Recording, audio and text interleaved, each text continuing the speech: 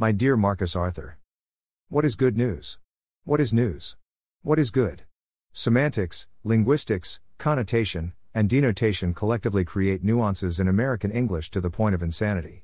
Those who master the craft of manipulation and politics thrive in communities where vagueness and loose promises can get you what you want. What about religion?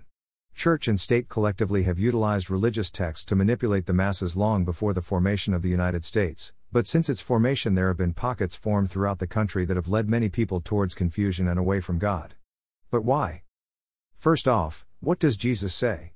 Jesus says, "I am the way, the truth, and the life, no one comes to the Father but through me." Let's now take a few steps back and unpack these things in a way that the modern person can grasp with ease. What is news? A broadcast, delivering noteworthy information, sharing something that happened recently. Something previously unknown to the public being made known to the public. These concepts are forms of news. And so, what is good? To be desired, to be approved of, having the correct qualities being sought after, that which follows decent morality, that which parallels righteousness. These are traits in line with being good or goodness in someone or something. Good news is the combination of something being good, and that something which is good being shared. Happiness is the word that comes to mind when thinking of good news. Happiness has been noted for many years as only being real when shared, and so good news and happiness seem to be in tandem. Happiness is only real when shared. How one determines what is good news, and how someone decides to share good news are two foundational concepts that determine one's own perception of proper evangelism. Before going too deep towards theology and principality, it may be good to share some good news. I am going to be a father. Yes, my wife and I are going to have our firstborn. It may be a boy, and it may be a girl. It is too early to know at this point in time, but what can be confirmed through both several tests and a doctor's visit is that we, in fact, are going to have a baby. And now, the good news. It is a son. A gift. A future full of adventure as the universe looks back at itself and smiles. We had two names, both male and female. This was our plan. Either or. Male or female. God directed your life through time to be male. This is God's plan. And so, that has been a generic good news example for humanity for thousands and thousands of years. And so, what does the Bible mean about good news? Well, in the image of God we came into existence, and in the image of God we all live out our existence. God shares with us the good news about His Son Jesus. Jesus is a child, a king, a man, a brother, a son, and a friend to many. Jesus is a teacher. In many ways Jesus is the teacher. Jesus and God are one. Jesus is an extension of God to humanity because of sin. Sin is the chasm between mortality and eternity. Sin is death. The only way for God to reconnect with humanity since the fall of Adam was either through an unsustainable form of purity seen in the laws of Moses, or through one ultimate sacrifice seen through the crucifixion of Jesus. This is human history. And so, good news is shared around the world on a daily basis, but it seems that general news does not lean towards the side of things that are good and favorable. News in the modern word gives people a feeling of disgust and distaste. There is plenty of evil in the world, and media outlets chase the almighty dollar in forms of viewership which typically peaks when things are destructive, deplorable, and in many ways demonic. Good news is just that. Good and pure. Good news will never make you feel less than. It will never make you feel unworthy, it will never belittle you, it will never double-cross you, and it will never guide you towards hatred. Good news is always in reference to the freedom that humanity can achieve through faith in Jesus. This is a compilation of Bible verses referencing good news. Luke, chapter 4, verses 16 to 21. 16 He went to Nazareth, where he had been brought up, and on the Sabbath day he went into the synagogue, as was his custom. He stood up to read. 17 And the scroll of the prophet Isaiah was handed to him. Unrolling it, he found the place where it is written. 18 The Spirit of the Lord is on me. Because He has anointed me to proclaim good news to the poor.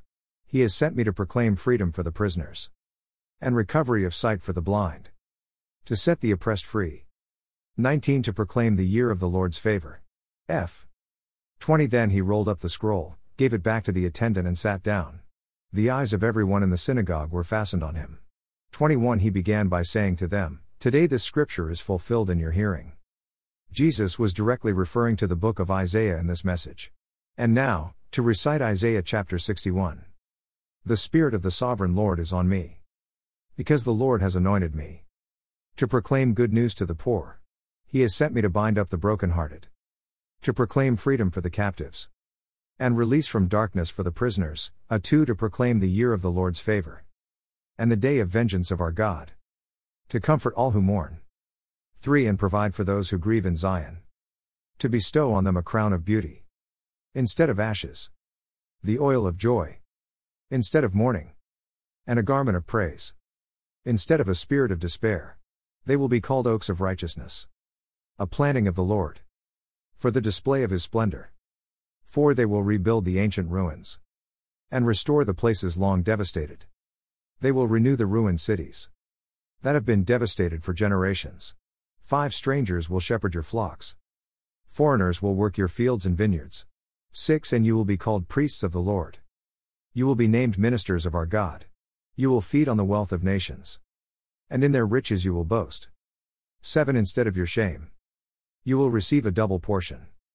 And instead of disgrace. You will rejoice in your inheritance.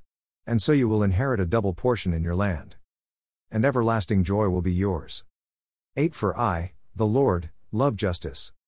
I hate robbery and wrongdoing. In my faithfulness I will reward my people.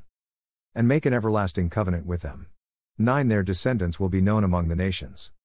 And their offspring among the peoples. All who see them will acknowledge that they are a people the Lord has blessed. 10 I delight greatly in the Lord. My soul rejoices in my God. For He has clothed me with garments of salvation. And arrayed me in a robe of His righteousness. As a bridegroom adorns his head like a priest. And as a bride adorns herself with her jewels. 11 For as the soil makes the sprout come up. And a garden causes seeds to grow.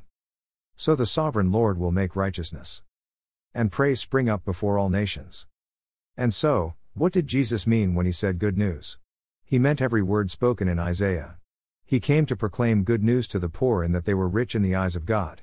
Aside from the ability to shift verses like this towards false promises of prosperity, the truth is that the treasures we lay up in heaven through our acts of faith are the only things that will transcend space and time. Love is a form of gravity, and just as gravity can bend space and time through mass, so our Father in heaven loves us in a way that bends space and time and transcends all we think we may know about love.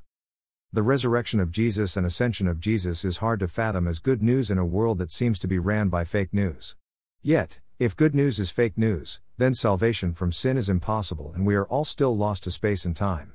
If there is nothing that can break the bonds of mortality, then we can proclaim the atheists are truly the ones who have it right. With that, as a Christian, we believe that love, like gravity, can bend space and time and distort the laws of physics and nature in the process. Love, like gravity, can accumulate enough mass to gravitate people from all walks of life almost as if one single hive mind consciousness is forming around them.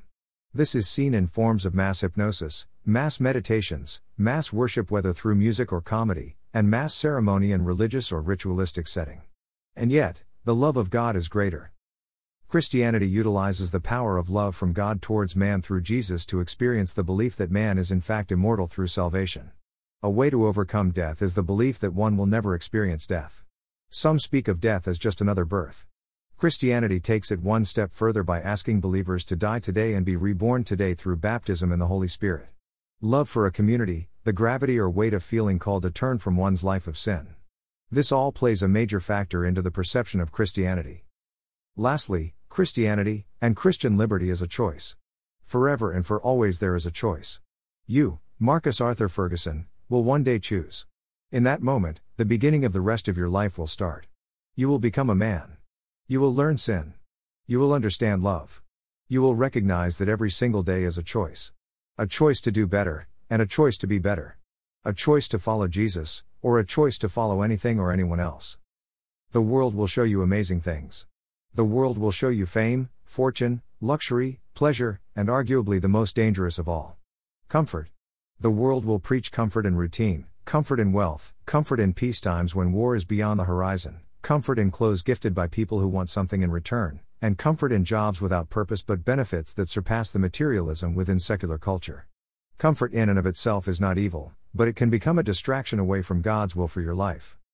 I leave you with this. This is my favorite scripture, at least at this point in my life, and it is found in both the Old Testament and Habakkuk and the New Testament within Acts. Habakkuk, chapter 1, verse 5, Look at the nations, and watch, and be utterly amazed, for I am going to do something in your days, something that you would not believe even if it were told to you. It is repeated again in Acts chapter 13, verse 41, "Look, you scoffers, wonder and perish, for I am going to do something in your days, something that you would not believe even if it were told to you. As my time nears, as my day of judgment draws closer day by day, the world will turn on itself. The world as I know it, and the world as you will see it will slip more and more towards darkness through sin, hedonism, self-righteous knowledge, and self-fulfilled prophecy. Yet, look to the heavens, and see God's creation. Our end is not the end. Our world is not the only world. But, our God is the one and only God. The God I serve, the God I love, the God that brought me your mother, and the God that forms you in her womb. Good luck out there, champion. As always, God bless. James Arthur Ferguson.